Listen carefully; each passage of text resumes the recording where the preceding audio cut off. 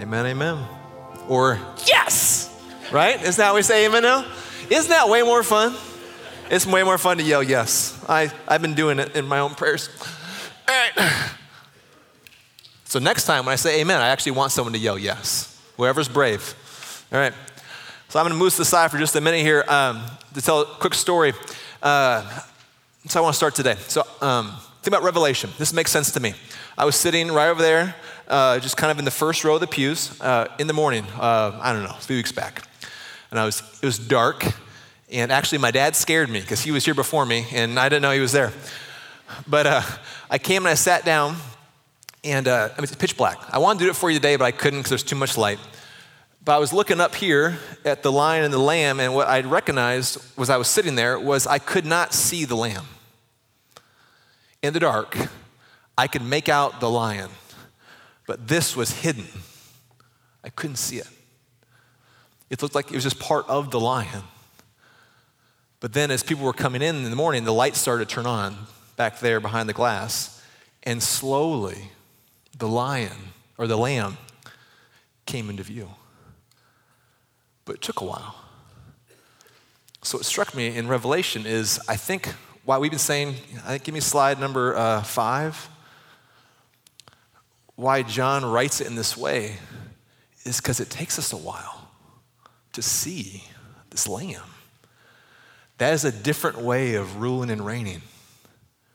Blood and sacrifice. I understand the power of a lion. I have a harder time understanding the power of a lamb. So it really struck me. So today what I want to do, we're in Revelation 6 and 7, is, can you give me slide number 6. This is my day. This is what we're doing. I want to practice, and I've been praying for us. This is hard to see. Sometimes he is hard to see. And today we start looking at some of the hard things in life. And sometimes when life gets really hard, it's hard to see. So my prayer is that we would see. So I'm going to let you know up front, the final song of today, I want everyone to close their eyes for the whole song. I think the things we see in this life are so big and loud, and there's so much that we cannot see because we can see. So for a minute, I want us all to not see. And maybe we'll see. Is that making sense? Maybe somehow, I wonder if the Lord might interact with you in a different way when you have closed your eyes to what I can see in my physical world, and maybe he'll show us something, all right? So this is my day. So prayers help us to see in practice. We've been saying for a little while now that there's nothing new, Mike just mentioned it, in the Revelation. It's all old. Old Testament, slide number 4. Problem, are these people's favorite books in the Bible? Yeah? Spend a lot of time in Ezekiel and Isaiah, right? Probably not. So it's hard for us to recognize it. The listeners of these churches, they got it. It's a little harder for us. You know, we have things like the New Testament, and we like reading that versus reading about all kinds of stuff, right? So today I want to practice. So I'm going to try, if you would indulge me, to practice. I want everyone to have a Bible in their hands today, the whole day. I'm asking for no phones, if possible, because this is what I want to do. As we read through 6, we're gonna flip backwards over and over again, if I remember. And we're gonna find what he's talking about in past books. And later, maybe if you want to take a Bible, just take it with you. If you mark it today, just take it with you, okay? And you can look it up this week, because what's so fun for me, I'm in a text group, and I'm actually in 2 text groups. And what I love doing in the mornings is, as I'll be reading the chapter for the previous week, and I'll find some imagery in my devotions, and then I'll try to find it. So I'll jump back to whatever prophet it is, and I'll learn about that prophet. That's just what I've been doing for my devotions. And just so you know, the reason for text groups, I know some people like them, some people don't. The reason is, we just want you to be reading your Bible. That's it. We oftentimes don't have great things to share. I don't. but we want to be in the Word. Because I was struck by this. What's Jesus' primary weapon in Revelation? What is it? Revelation 1, I believe he had out of his mouth, 16, came a double-edged sword. His weapon is his word.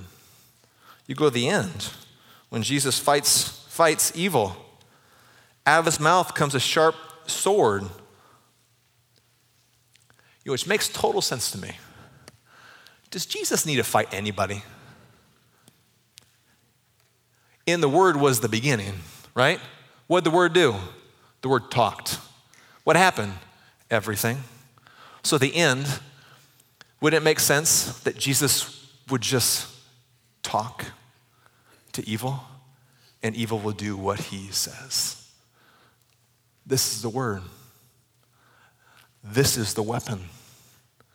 And John is not trying to think things, decode things. I think, my opinion, he's drawn us backwards 400 and whatever, 4 times or 200, a lot of times. Old Testament, Old Testament, Old Testament. So we're going to practice that today, all while hoping to see, okay? That's the plan. Are you ready? Before I do, though, one more thing. Can you give me slide number 8? I love this. It's one of the many books we've been given to read. So Revelation was written and shared to enable its hearers to control their fear, to renew their commitment, and sustain their vision. So there's a vision of the end in Revelation, right? Yes. There are many things to fear in life, right? So how do we remain committed in the middle? Well, John keeps going backwards to show, look how they did it. Look how they did it. Look how they did it. You can do it. So now we're a couple thousand years out, and now we're looking back. Look how they did it. Look how they did it. Their life is crazier than ours. I can tell you that right now. You study this context, it is bananas. There was a city in the first church cities who all their young women, they had a festival. Get this, they had a festival. And every young woman, before she could marry, had to partake in the sexual immorality of the festival before she could get married. Law. That's the law. This is to control their fear, renew their commitment, and sustain their vision. So here in chapter 6, we get to evil. Page 1219. Isn't it funny, though, that we just now get to evil? We just now get to the brokenness of life? Isn't that strange? I feel like for me, isn't that normally our first question? God, why this? God, why that? I don't understand. Where are you? What are you doing? That's in chapter 6. But it took us 6 chapters to get to that point. Which leads me to believe that John believes that's not the first question. So what has he been asking us to ask? Give me slide number 9. He begins with, who is God? We say this here all the time. The most important thing about us is what we think about him, right? Who we see him to be will dictate how we then live, right? So in the beginning, John portrays Jesus as the lion. Why? Because the reigning ruler is awful. His name is Domitian, most likely. A contemporary of Domitian said, from Domitian's teeth dripped the blood of good Romans. Domitian was powerful. He was ruthless. He was also really good at what he did. Story is, in Ephesus, one of the churches in chapter 2, he built a gymnasium, not like our gymnasium, different gymnasium. It was massive. It had a temple and all kinds of stuff. And gymnasiums of this size would take a century to build. He did it in 4 years. Domitian was called the beast. A beast. And they said it seemed like a beast in chapter 14 was rising up out of the ocean in Ephesus because he was building this thing so fast. Keep that in mind for future weeks. The beast. Who is God? Right? If you didn't, at that same gymnasium, if you didn't go and offer incense to Domitian and didn't get the mark to trade in the market, you couldn't trade, you could not live. Domitian is powerful. Who is God? Is what he begins with. To a church who's scrambling with no rights, no amendments, no free speech, nothing to say. They can do nothing to help themselves. Who's God? That's how he begins. Seems to him to be the most important question. But then where is that God? Chapter 2 and chapter 3. What does it say? He is among his churches. He is walking amongst them. He knows them. Every letter has specific context to each church. He knows everything about every church, what they're doing well, what they're struggling at. He's encouraging them. He knows them. He's Emmanuel. He's God with us. So who is God? And then where is he? And then last week, the throne room. Who then will we worship? Who will we gather with? The worship of the day? Or like it's been set up here on the stage, do we join with the worship in the heavens, which is so hard to see? What do you choose? Now, let's talk about evil. Chapter 6. The Lamb, Jesus, opens the first of the 7 seals. It's a scroll. So a scroll in this time period is what? It's a sermon. You came to the temple, you open the scroll, it's the sermon. So Jesus is almost, maybe, given a bit of a sermon. What's the scroll? It's a history for all humankind, beginning to end. And we're saying this is all very cyclical. What we see, what they're experiencing, has not changed. This is what humans do, who are trying to be God and not allowing God to be God. So he opens the first scroll, the first seal. He says, come. And there's a white horse.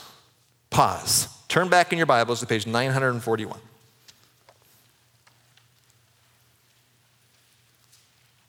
The 4 horsemen. You want to have some fun? Read Zechariah and look for the images. Page 941, chapter 6, verse 2. The first chariot Zechariah sees in his apocalyptic vision is a red horse. The second, a black horse. Third, white. Fourth, dappled. Same horses, same colors. These horses are of old.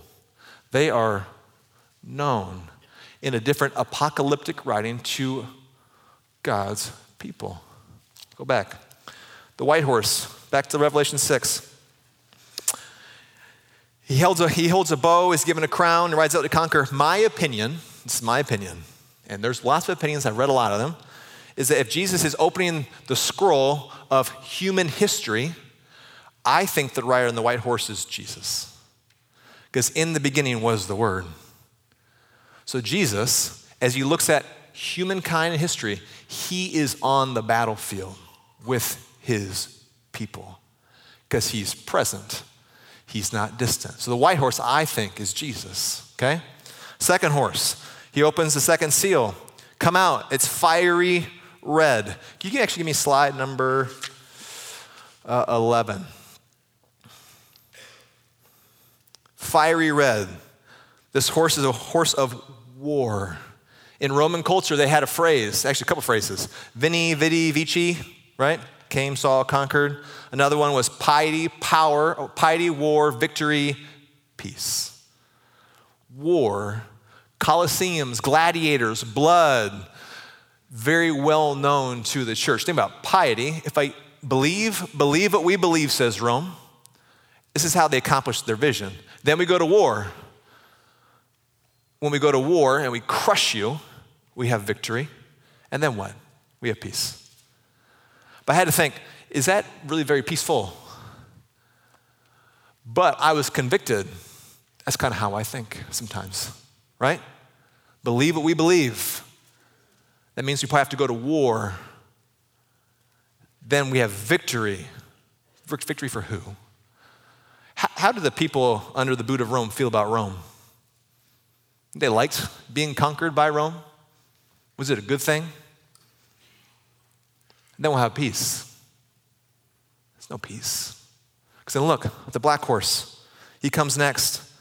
Go down to verse number 6. It says this: there's a quart of wheat for a day's wages, and 3 quarts of barley for a day's wages, and do not damage the oil and the wine. See, war costs a lot. Empire, power is expensive. So that's actually a document they have found archaeologically, found that exact amount. That's 500% inflation for grain. Grain was the oil of the day. So our gas, instead of $3 or whatever it is now 18 or 19 bucks. What's life like for us? Under the boot of empire, under the boot of power. It's hard, right? And John's saying this is the cycle of human history. This is what humans do in their quest for power. So we've been suppressed. Now we are poor. What's next? The next horse, the pale horse. Its riders were named Death, and Hades is following close behind. One person I read said this is sickness. When you have been crushed, when you are in poverty, you start to deal with sickness. And sickness has lots of different forms. But when I thought about this, when you have been crushed, when you have no money, how do you feel? Anxious, depressed. What's going on in our country currently, in our world? Could there be some powers who are oppressing us? And as we get oppressed, there's depression and there's anxiety. See, what humans do to humans, this is Romans 1. God gives us over at times to our own passions, our own pleasures. And this is what humans choose to do when he is not the lion and the lamb. So the people of God opens the 6th seal, the 5th seal. What do they say? They say what we say. How long? How long? Go to page 537.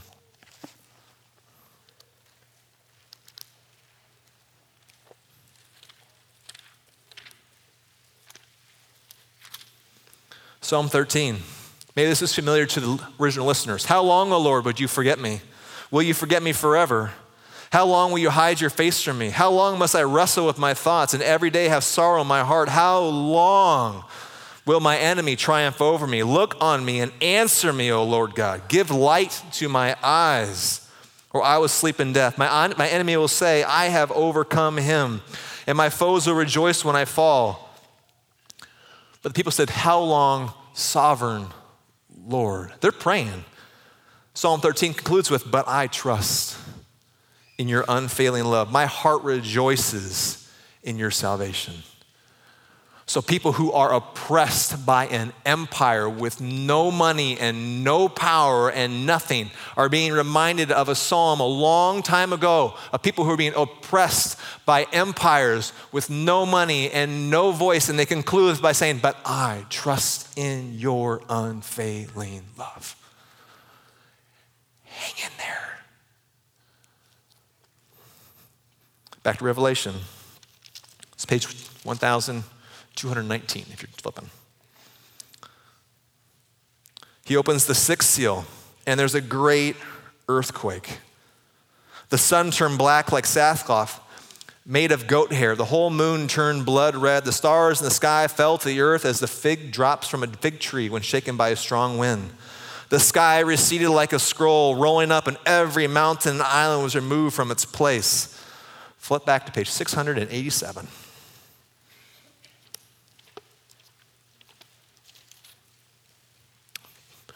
Chapter 13, verse 10. The stars of heaven and their constellations will not show their light. The rising sun will be darkened, the moon will not give its light. And then flip forward to page 705. Nope, 709, sorry. The last service too. 708. Isaiah 34, verse 4. All the stars of the heavens will be dissolved, and the sky rolled up like a scroll.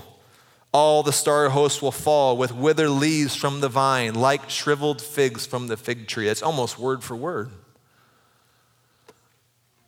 John is drawing people's eyes backwards to things they have known, to things they have memorized, to people in their family lines who they know their history. They know how they were faithful. They know how they endure. They know how they continue. He's saying, look backwards. Hang in there. Don't be compromised by that power and greed and sickness. Don't allow it. Don't be compromised. Come on. And John also used the immediate context. Did you know there were earthquakes in the area, major earthquakes in AD 17, 19, 21, 24, 29, and 60. They say the earthquake in AD 60 was so big in Sardis, that church that we read about, a third, think of the numbers you'll see soon, a third of the mountain fell backwards. A third fell forwards. It seems like perhaps the horse and the red horse and the black horse and the white horse have all the power, but guess what? There's a power bigger than them. Everyone will bend its knee someday, because Jesus quotes the same thing in Matthew 24. Someday, everyone will bend the knee, no matter how powerful. They will cower in fear, John says. Kings, princes, generals, the rich, the mighty, everyone will bow its knee to Jesus. That's pretty hopeful. When you're feeling oppressed, when you feel poor, impoverished, when you're saying, how much longer, God? That was the sixth seal. But the seventh doesn't happen for a while. It's way later. Because there's an interlude. Because that's what they see in life. But then John says, but I see something else. Chapter 7. He sees 4 angels staying at the 4 corners of the earth. That means that they are holding everything back. The 4 corners means all of humankind. And before all those things can happen, he sees an angel come forward, and angel seals the forehead of those who are written in the book of life, of those who will turn and believe in God, who will say, I believe in Jesus. He seals them with what? Go forward. It's with Jesus' blood. They are safe, they are secure. Yes, they'll have to endure all the things of this life, but guess what? They have something to look forward to. The day is coming. It says there's 144,000 sealed. That is a symbol. The 12,000 from each tribe, 12 tribes, 12,000, that's 144,000. What that means is no one is missing. No one is missing. Who's not missing? Jump down, verse 9. After this, I looked, and before me was a great multitude that no one could count, from every nation, tribe, people, and language, standing before the throne. There are more people in heaven than you think. Can I say that? John says there's a multitude that no one can count in heaven.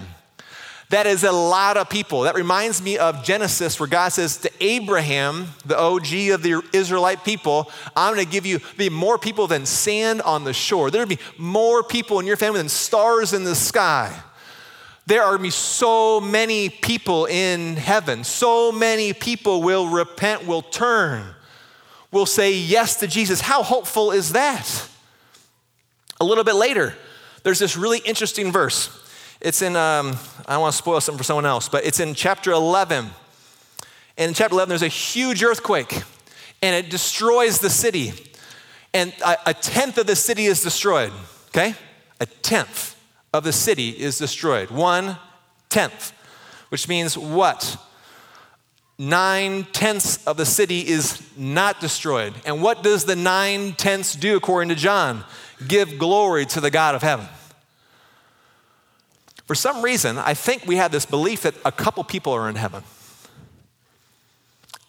I don't think that's true. There's the stuff we live through in life is allowed to take place sometimes, and I don't understand all that. I don't get it. But somehow, it can be used to change our hearts. In that life, The life we move into now is way longer, way bigger, way more important than this one. See, this one keeps going. The heavens are really full. Doesn't that make sense as a letter to the churches to hang in there? I'm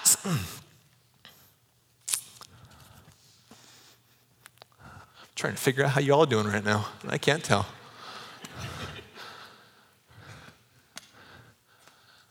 There's a great multitude in the heavens. So what does that mean? What does that mean for us? We got to go get them. We get to partner. We get to go. Why do you think we're collecting names of people that we want to pray for and worship with? Just think, 9/10. That's a lot. People still have a choice. They have to choose to repent. I've heard, I think, 4 stories recently of people who said yes to Jesus on their deathbed. That was the moment they chose. That was the moment that they turned. I get so locked into a small part of life and just think that everybody is going to hell. Anybody else?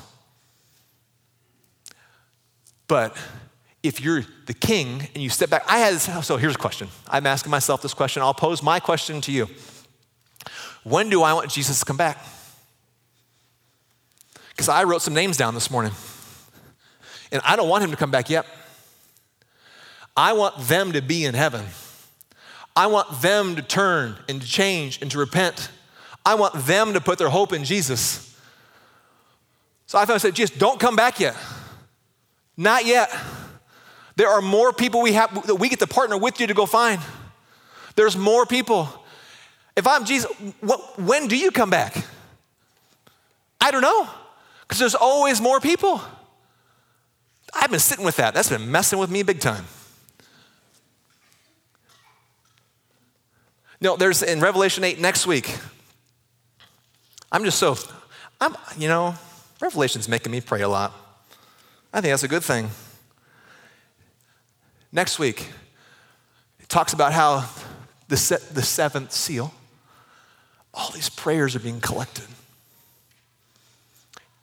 And then someone dumps the prayers out. And the prayers of God's people,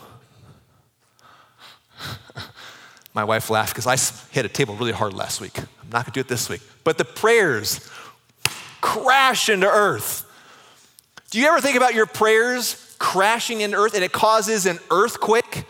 Prayers are thunder and lightning. Do you think about that? Do you pray for people like that with that expectation? Think of the people in your life right now who don't know who Jesus is yet. Start praying. The prayers are being collected, and someday, whoo, boom, into earth. I mean to throw the Bible. Amen? Yes. So today we get to come, the rest of the 7, it's a Feast of Tabernacles. The people of God are celebrating atonement, that they're washed in the blood of Jesus, and they're all coming from all 4 corners of the earth for the Feast of Tabernacles. And they're singing songs of ascent as they all come up to Jerusalem to worship from all over the world. Today, people all over the world are celebrating this. So today, in a way, we are all celebrating the Feast of Tabernacles a little bit. We're all coming up to Jerusalem. We're coming up to see things as they actually are. That there's a king who reigns. There's a king who loves us. There's a king who dies for us, who reigns through sacrifice. So we get to be people who love people, who pray for people, who are patient with people, who are gracious and forgiving. It's so hard. So I'm going to challenge everybody. It's been a challenge to me. I'll have Darren come up and we'll come to the table. I drive through town right now. I'm going to say this. I think it's good that we all vote. I drive through town right now, And I'm just praying for every sign. Every single sign, every single issue, every single person. I just pray. I pray for that person. I pray for that person. I pray for that place. I pray for that issue. I pray for our children. I just pray. If prayers actually matter, if they actually crash into the earth, if they actually shake the earth, is what John sees, what if we all were riding through town praying prayers for everything happening in our city? We might have a really kind and cordial, respectful election. I think that'd be great. What do you think? What do you think? I invite Darren up. Let's pray. So God, we are coming to your table. Your table. You died for us knowing who we are, knowing what we have done. And we are so grateful. So I pray something significant happens in our hearts today as we participate with you in the Lord's Supper. Amen.